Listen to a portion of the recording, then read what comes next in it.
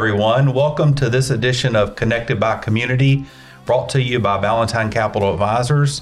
We're bringing you podcasts about our community, about businesses, nonprofits, and other interests. I'm joined by Cameron Cannon from our office and also Eric Stein from East Bay Investment Solutions. Eric, welcome back. It's good to see you again, Brian. Absolutely. Thanks for having me. Yeah, and so I didn't tell you this. You win the award as the first and only second appearance ever. I'm honored. In the history of Connected by Community. I'm honored. I mean, that can only come one time. We need to get a plaque or something before we leave here. It's kind of like that. Well, in our office, it's funny. We just switched. I don't have an example. For years, probably decades, we've had blue pens.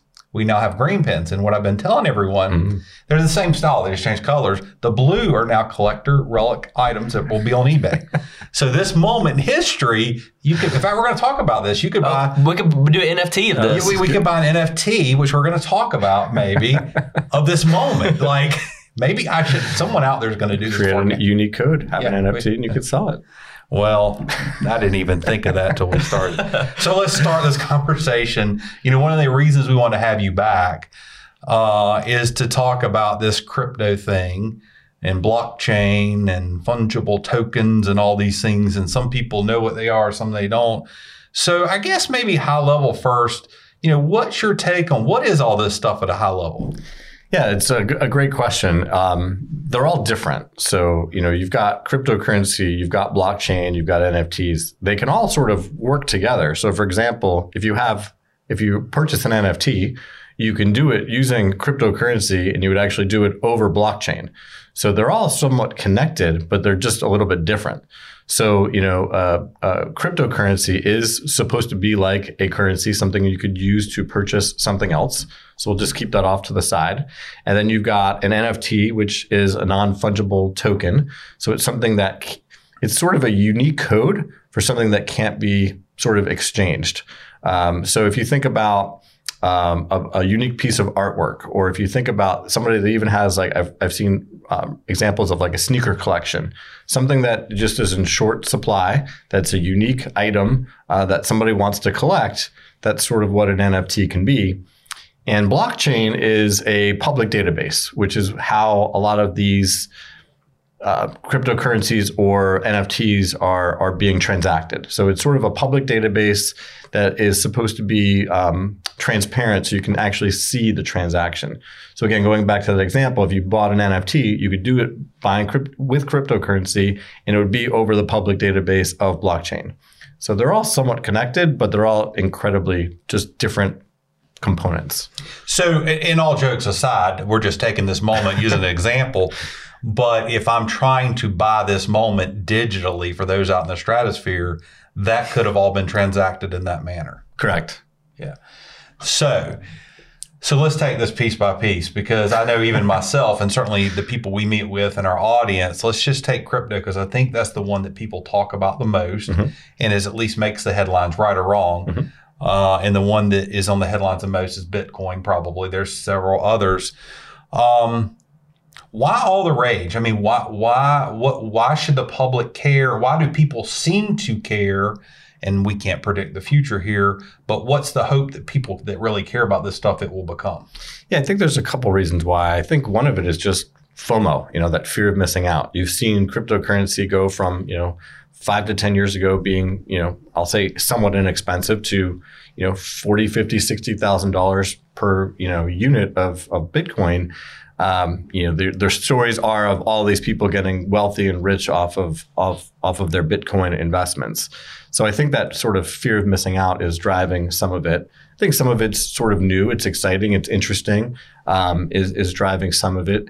So I think there's a couple of components of what it is. Is it the next sort of currency?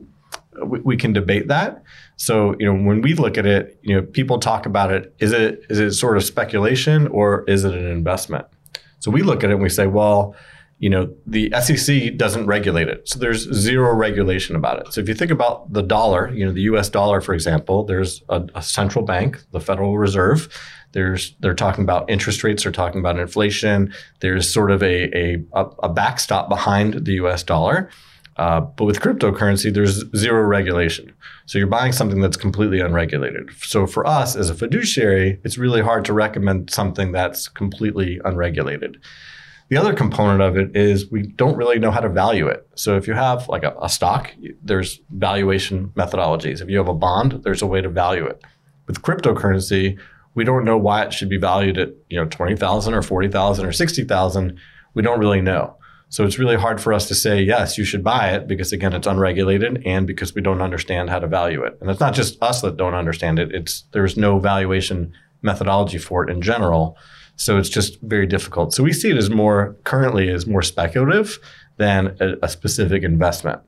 That being said, if you had clients or high net worth individuals that said, hey, I just want it for a really small part of my portfolio. I kind of want to see what it does. It's not the end of the world, but I wouldn't be putting all my eggs in that Bitcoin or cryptocurrency basket. One thing from being in the younger generation, 24 years old or about to be, I feel like with social media, you see like what you're saying, it's really this FOMO that's driving it. You go in there and little Billy, this 18 years old in college, just bought a Lambo, supposedly. Who knows if he really rented it, but he just bought a Lambo and he's selling a course for $500 how to trade Bitcoin. It's the best technical analysis you can find. Mm-hmm. So I definitely think from a younger generation, I see that for sure. And then even one thing that I was going to ask as well is you see somebody like Odell Beckham Jr., for example. He took a portion of his salary, even all of his salary, in Bitcoin or another type of cryptocurrency.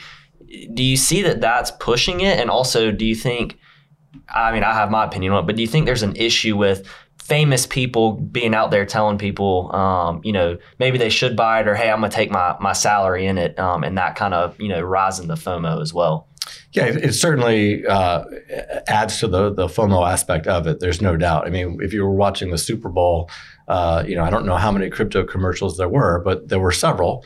And several of them have, famous celebrities that are sort of pushing crypto. So if you sort of believe in that, that's another reason why people are getting excited about it. For athletes that want to take their salaries or parts of their salaries in it, again, I'll assume that they have somebody that's directing them towards that advice. If they have millions in contracts and they've already made that, and that's sort of in safer assets, and they're taking a portion of it in crypto, and that's what they want to do. Again, that's their choice. We just, again, don't know how to value it. It could be worth a lot, and it could be worth next to nothing. We really we don't know. It also depends on which cryptocurrency they're getting their salary in. We're talking about Bitcoin, but there's half a dozen other of cryptocurrencies out there. Which one are they actually getting it in?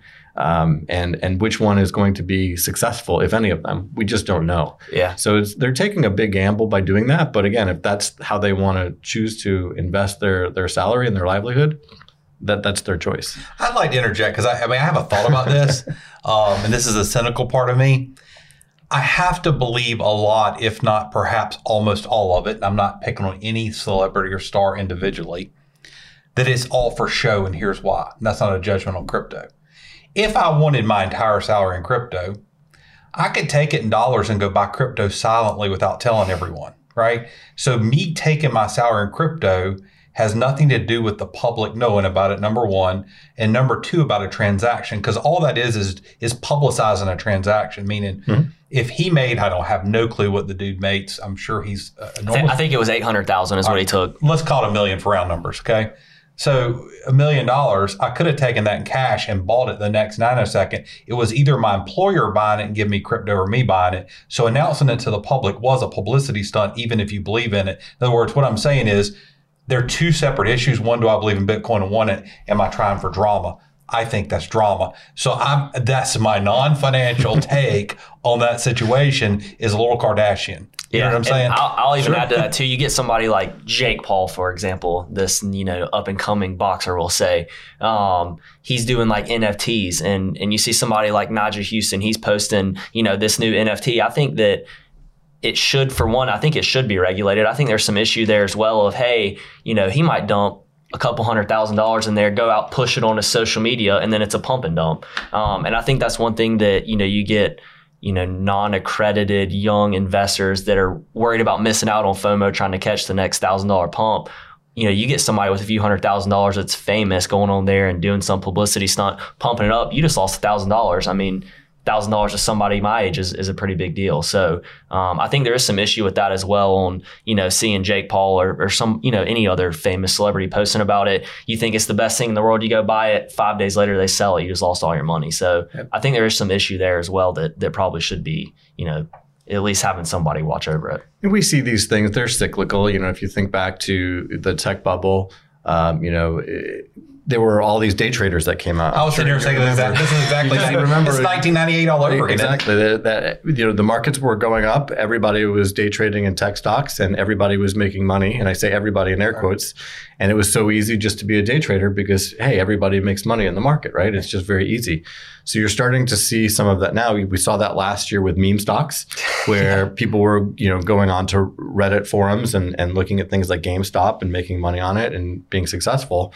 There was an article, I think it was in the Wall Street Journal a week or so ago, of a couple of, I'll say, younger folks that had made a lot of money in GameStop and said, hey, we're going to go day trade. We're going to just do this now for a living because it's so easy.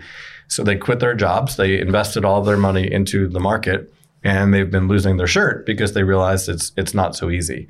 So it's cyclicality. We see this all the time when markets have been going up consistently, that a lot of people think it's easy. And, for those of us, I'll include both of us that have been doing this a long time, it's just not easy. Markets go up, markets go down. We see people lose a lot of money, unfortunately, because they make emotional decisions based upon things that they think are going to happen, or it's so obvious it's going to happen that it doesn't. And that's unfortunate. No, we don't like to see that happen. And it's a little bit not us being old fogies, right? We are, but that's okay. Yeah, I was going to say, God. but it's not us. We're joking before we started the podcast, joking about our children and some personal stories. And, I feel like it's a little bit of that. Like I told you, son, to take your jacket, skiing. And so, it's with clients, we're not trying to brush off new ideas. I'm very open to new ideas. The problem is I don't want to jump upon a train that's going to go off a cliff, not knowing where the track's laid, right? And I feel like a lot of this stuff, whether it was 1998, and that now seems like a long time ago, it is, there are some flashbacks and similarities, I feel, to this. And, from that, the internet has done well. Plenty of tech stocks did well. The problem is plenty of them went off the cliff too, right? And so I think what we always talk about with investments, one of the reasons you can do in investments, not calling crypto an investment yet, and we'll talk about that, is the unknown. If we had a known, you wouldn't do so well, right? And so this truly is uncharted territory, as it always is. The next crypto, or whatever it will be uncharted territory, right? Isn't that part of capitalism? This constant expansion and contraction of trying to figure the best way to derive value to society and provide services in unique ways that are cheaper, better, more efficient, and improve humanity. Well, if you think about, let's use Super Bowl commercials again. Let's go back to the tech bubble. Do you remember the sock puppet from Pets.com? I mean, that was a very famous commercial. Everybody loved the sock puppet. Where's Pets.com today? Amazon has done great. Pets.com, not so great. So there's going to be winners and losers in all of these things. And the hard part is figuring out who is going to be the winner and who's going to be the loser. And in things like cryptocurrency, they're just so unknown, and it's really difficult to try and pick what's going to succeed or not. When you can drive the value of a cryptocurrency by an Elon Musk tweet significly, that says all you need to know about the You're telling me Elon Musk tweets about a dog I don't need to go buy? I mean, I love dogs. I have a dog. I should go buy some. Well, and there's been some other famous people take the other position of that, right? I think his name's Charlie Munger, the right-hand man of Berkshire Hathaway. And to me, crypto, I'm not equating it to gold, but if it's a currency, and that's debatable, right? It doesn't do anything. It doesn't produce value. It doesn't grow anything. It doesn't provide a better service unless it's a way to more cheaply transact. And that, I guess, is the $1 million question. Yep. But I think we have to get careful. We have to be careful getting caught up in that and stepping back. And, I think part of our evaluation is trying to determine, will society even deem this to be something of use and value? And so one of the things I want to talk about briefly, because Cameron mentioned it, what would be, and I don't want to put you on the spot with a prediction, but because I'll happy to say my own, but what if this continued to grow and there was a regulation? I'll say not a bunch, right? We deal with a bunch. Wouldn't that probably have an effect on something like crypto? Isn't that it appeals, no regulation? Sure. the lack of regulation certainly does appeal to a certain group. I mean, there's if you look at some of the crypto transactions that have occurred, there are stories or articles about drug trafficking, weapons being purchased with cryptocurrency, sort of the black market, things we don't want to necessarily talk about with our society being done with cryptocurrency because it is unregulated. So there's certainly an attractive part of cryptocurrency from that perspective. So regulation would be, from our perspective as a fiduciary, a good thing. For other folks that are using it for, let's say, more nefarious reasons, it's not an attractive thing. So it's all just depending upon where you're sitting in the crypto trade. And then there's the whole aspect, which we could spend another hour talking about, is, well, what happens if you start seeing countries come out with their own digital currency? So China, for example, is testing their own digital currency. The U.S. Federal Reserve has talked about the possibility of creating the U.S. dollar in a digital currency. So different than us using our credit card or our debit card, with digitization, but actually having a digital currency. And what would that mean? And what would that do to cryptocurrency? So certainly regulation would be, again, from our perspective, a positive for something like cryptocurrency. But again, there's so many different avenues that this and roads this can take going forward. We just don't know what that's going to be like. And that's part of the fun of it. Is it's exciting to watch, it's exciting to see. The question is, do you want it as an investment? You asked the question of, how is it treated? The IRS, for example, we talked about no regulation. The IRS considers it property. They don't even consider it a currency. So it's got currency in the name, but the IRS considers it property, not a currency. So you have capital gains consequences from holding crypto. So again, another consequence, if you will, of if you buy it and sell it. Just again, think about your capital gain situation from that perspective. Yeah, they're come April 15th, they're going to be hit with a pretty hefty tax penalty if they weren't planning for that at least. Yep. At least some of the ones that made a few $100,000 and bought a Lambo, they probably weren't thinking about that. Yeah, a lot of these novice folks, that is the first they think they're playing with it as free money. Great point. Someone that happened to have gotten fortunate, really won a lottery ticket, make $1 million, they're going to owe a lot of that back. Assuming they report it like they should. A lot of them probably don't even realize. And you mentioned, so other thing with regulation, I think that a lot of people don't think about, because this is traded worldwide currently, it may not just be the regulation in our own country, right? What if Germany or France or another major country in the world markets, let's just take Germany, for instance, were to do it? That could have a ripple effect, right? Then you have another country in Europe, and you have 3 or 4 countries, and then the U.S. is, maybe we'll do it too, right? So regulation may not happen in these walls first. Maybe it will, but I think sometimes people think they're insulated sitting in whatever, where they are of regulations in other parts of the world. Sure, and certainly regulation is going to have an impact regardless of where it comes from. And then you think about, again, let's think about as an investment. Sure, you could go out and buy, actual Bitcoin through Coinbase or some other, crypto exchange. Now there are actually ETFs that buy Bitcoin futures.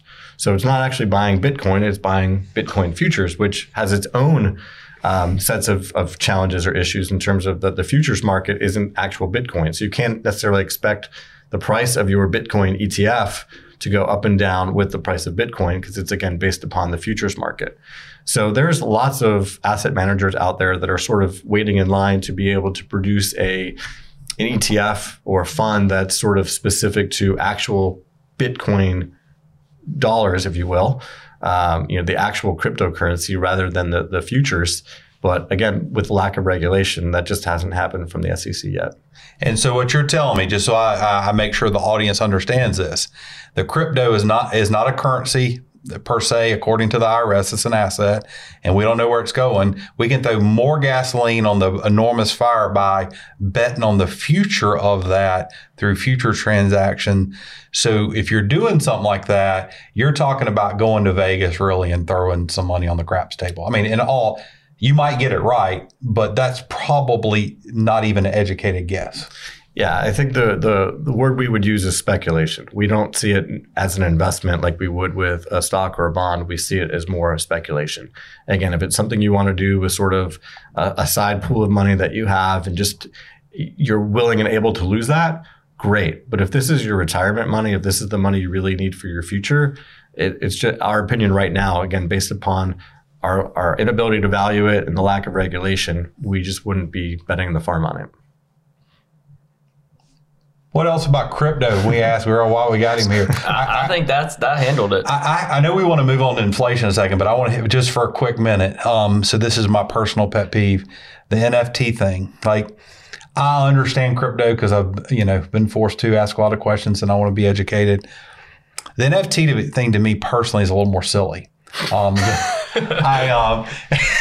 fact, I saw a great a thing where they had a picture of a psychiatrist and somebody was laying on the couch and the psychiatrist was talking to the patient and he said, now these NFTs, do you see them in the room with us now? And that's kind of how I feel about these things. If it was hard for me to get in my car to get to crypto, you can imagine the NFT thing. And for our audience, just to kind of re-explain, NFT is somewhere out in the stratosphere on the internet that we're buying a secure piece of digitized ownership using the technology called blockchain to secure it, such as the moment in time when Eric walked in here was the second guest forever. Someone out there could buy that moment and own it permanently. Well, that's a unique moment. I get that one, right? But my son tells me in video games, you can buy real estate of a theme for, and I'm dating myself because my kids, let's say it was Minecraft, whatever, right? For some greenery in the hog farm, right? In the metaverse. In the metaverse. Yeah. Who cares?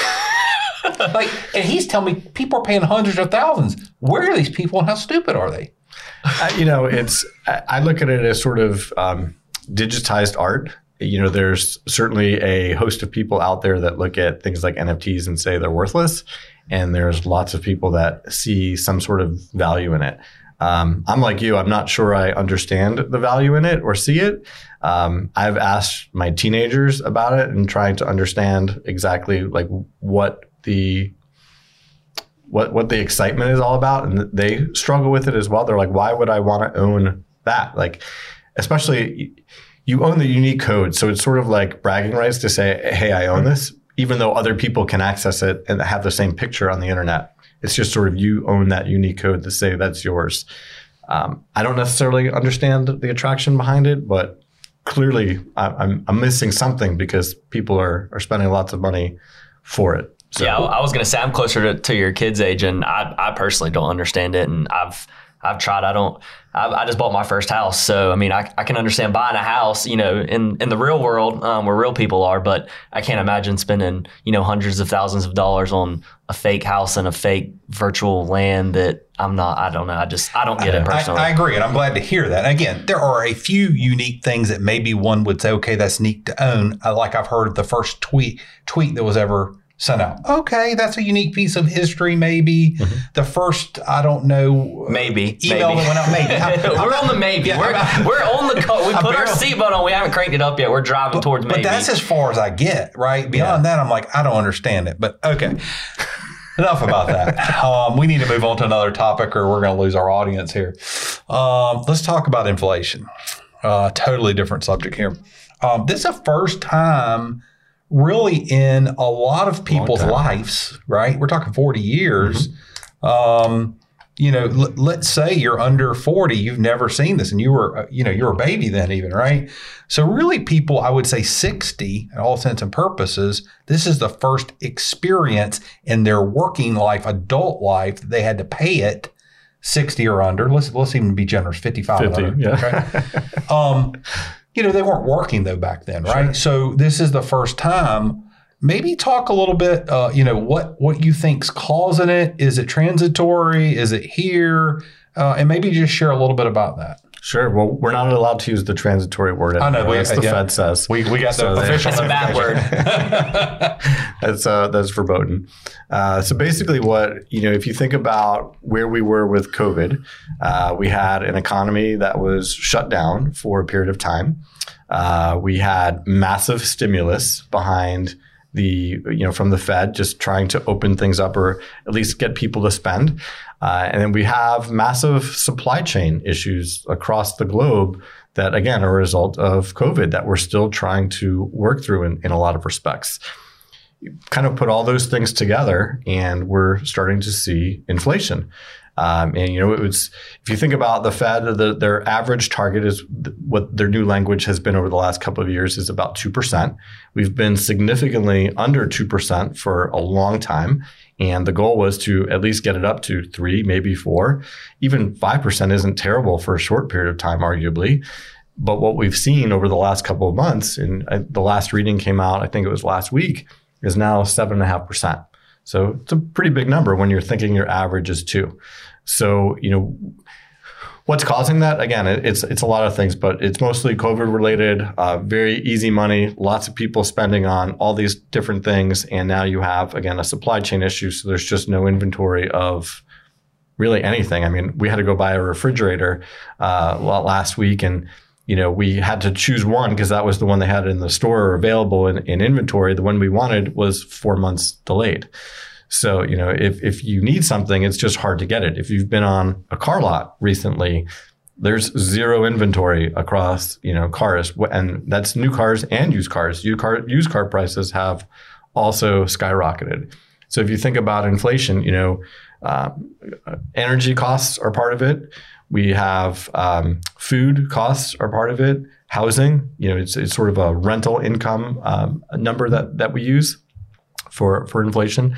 Those are all sort of components of what makes up CPI, which is the Consumer Price Index, which is sort of the main inflation number that you see used most. Interestingly, the Fed, who's going to decide to likely raise interest rates in March, they use something called PCE, which is a completely different measure than CPI, but also measures inflation just in a different way. So we don't have to get too technical in the differences, but again, essentially that's what's been driving it. The ways to combat inflation is what you're going to see starting in March is the Fed will likely be raising short-term interest rates. The question now is, will it be a 25 basis point increase? Again, we're at 0 to 0.25% now. Will be 25 basis points or 50 basis points? And then how many more rates increases are we going to see throughout the year? So, you know, let's say 6 months ago, the predictions were that we were going to see maybe 1, maybe 2 interest rate increases in 2022, likely at the end of the year. Now, a couple months later, we're going to see, again, market is predicting 5 increases this year, and it's going to be somewhere between, you know, 25 to 50 basis points, likely each move. Whether that happens or not, again, that's what the market is predicting today. And as we always know, those can change pretty rapidly. So let's see what the Fed does in March. Let's see how the market and economy actually are impacted by it. And then we'll start to see what the Fed decides to do later in the year. So for those in the audience that don't know, maybe in layman's terms, what happens if let's say we get 50 basis points, let's just throw that number out there. What is the goal, or what happens fundamentally in economy when it's raised by 50 points to help inflation? How does that mathematically work? So the Fed controls short-term interest rates. So they don't control, you know, long-term interest rates. They don't control like intermediate-term interest rates. They control short-term interest rates. And a lot of things are driven by those rates, whether they're savings rates at banks, whether they're loans that people are taking. Basically, just the cost of doing business gets more expensive for businesses, for households. So the idea is as things get more expensive, people spend less. And if you spend less, your inflation should go down, because inflation is sort of too many dollars chasing too few goods. So if you can lower the number of dollars chasing those goods, you should arguably have lower inflation. And we've had all the stimulus, which is the dollars, and we've had no supply, which is a lack of good, recipe for disaster. And then the hope is to tweak that with the inflation. Is that correct? And we've had, again, with COVID, we haven't had people traveling. We haven't had people just spending money on sort of the leisure activities that you would normally see, going out to eat, spending money at the movies. Everybody's sort of been more home-related, homebound. So you've seen a lot of people spending money on fixing up their home. Buying a new refrigerator, washers and dryers, new cars, basically buying more goods than services. Yep. And one of the challenges in the economy is, can those service industries probably exist, right? Like, I'm so disappointed one of my favorite Mexican restaurants out of business, right? I'm heartbroken. Don't know what we can do about this, but I think a big part of it, the return to the restaurants, hasn't necessarily happened. Mm-hmm. And the problem is, if I don't buy a refrigerator today, but I buy it later, I still bought a refrigerator. But if I didn't eat supper tonight at the Mexican restaurant and I eat tomorrow night, they never can make up for that revenue, right? Same with the hotel. The worst thing about a hotel is just having empty rooms. Right. They'd rather have discounted rooms than empty rooms. Right. You can't get that money back. Right. Right. And the restaurants and a lot of those leisure industries are having problems not only with people coming back, but with labor because there's less people in the workforce right now and their costs are going up. So you've got that double whammy hitting them as well. So it's just been challenging for them. They're if you drive down a major highway today and you can see, even just McDonald's, Chick-fil-A, Burger King, they all have signs out front. It's, $12 an hour. One week it's $14 an hour. The next week they're having to increase their wages in order to attract employees. And if you're a restaurant and you can't attract employees, well, it's hard to stay open. Yep. So yeah, my son keeps asking for more money for cutting the grass because he sees these signs going up. Like that inflation went up 7%. Where's my increase? Yeah. So what about, we're not going to get too far into the markets today, but is that worldwide? Meaning, is that just affecting the U.S. or do some of the international markets maybe have an advantage because they didn't go as low originally? Certainly not all economies are working in a harmonious direction together. So what does that mean for our competition in the U.S. Abroad? Is it going to be more difficult maybe in the years to come because we're certainly facing it here?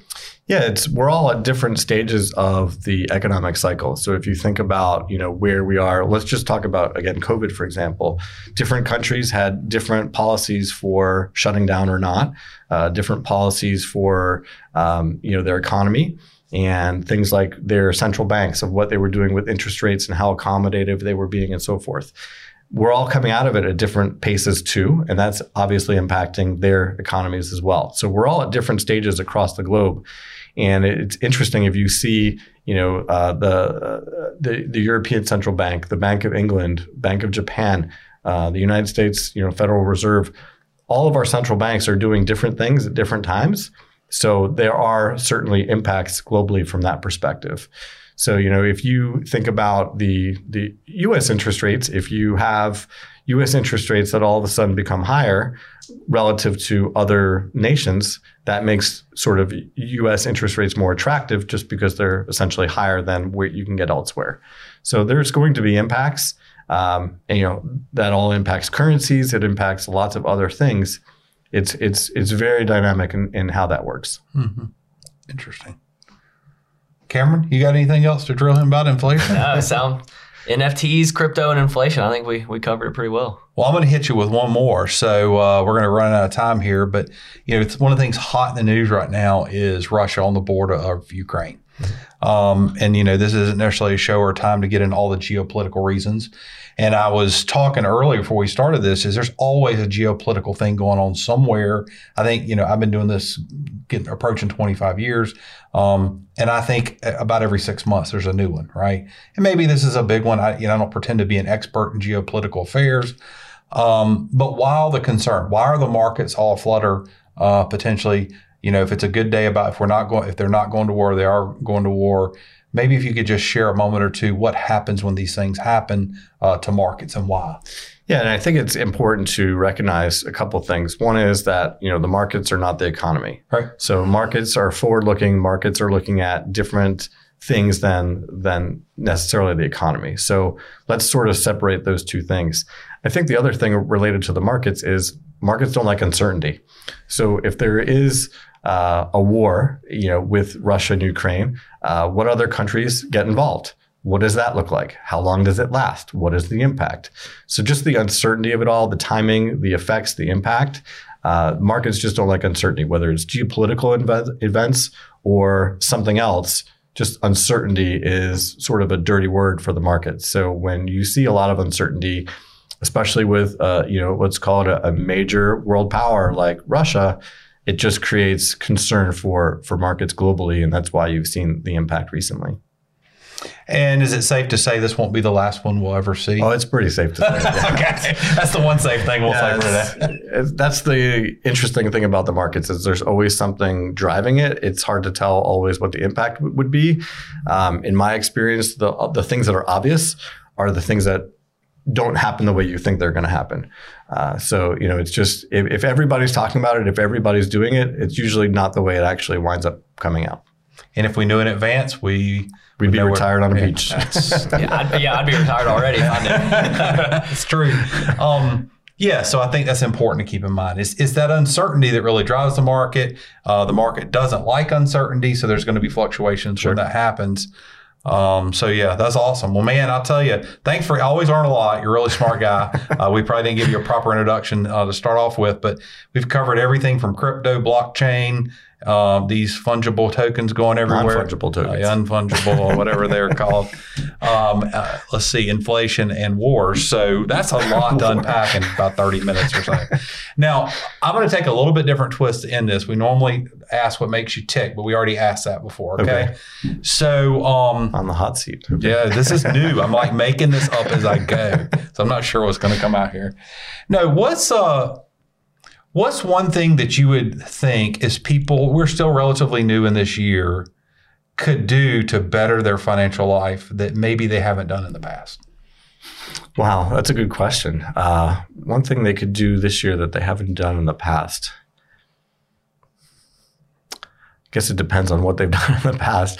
I think for the most part, just having a plan is such a key that I see so many investors I don't want to say avoid, but not necessarily think about. It's thinking about sort of, I want to make money. I want to have more than I had before, but there's not necessarily the plan of what they're going to do with it or the value in having sort of more. What's the goal? What are you trying to achieve with your investment plan? For some people, that's different. If you have a 529 plan, it could be saving for your kids' college. It could be saving for retirement. But even in retirement, what does that look like? What is your goal in retirement? Are you planning on working? Or are you not planning on working? Are you planning on vacationing a lot? And what do those vacations look like? So I think for a lot of people, just getting deeper into the actual thoughts about what they want to do with their plan is something I would recommend for all investors. It's not just keeping it high level, but really trying to spend time with folks like yourself to dig deep into what their future looks like and how they want their world to look with what they achieve. Man, you answered that perfectly. I really took some liberty and risk there asking it, but what a perfect answer for those who aren't in the business. So I think Cameron would agree.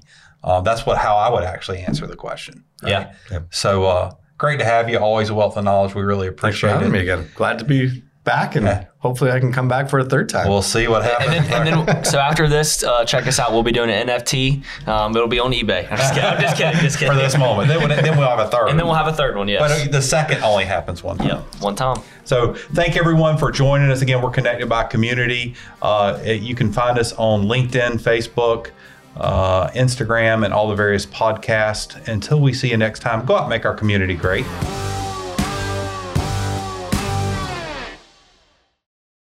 All information during this podcast is for discussion purposes only, should not be construed as advice. Please seek the advice of appropriate professionals before acting on anything in this podcast. Past performance is not an indicator of future results. Securities through Triad Advisors, LLC, member FINRA. Advisor services through Ballantyne Capital Advisors, Inc., Triad Advisors, and Ballantyne Capital Advisors are not affiliated.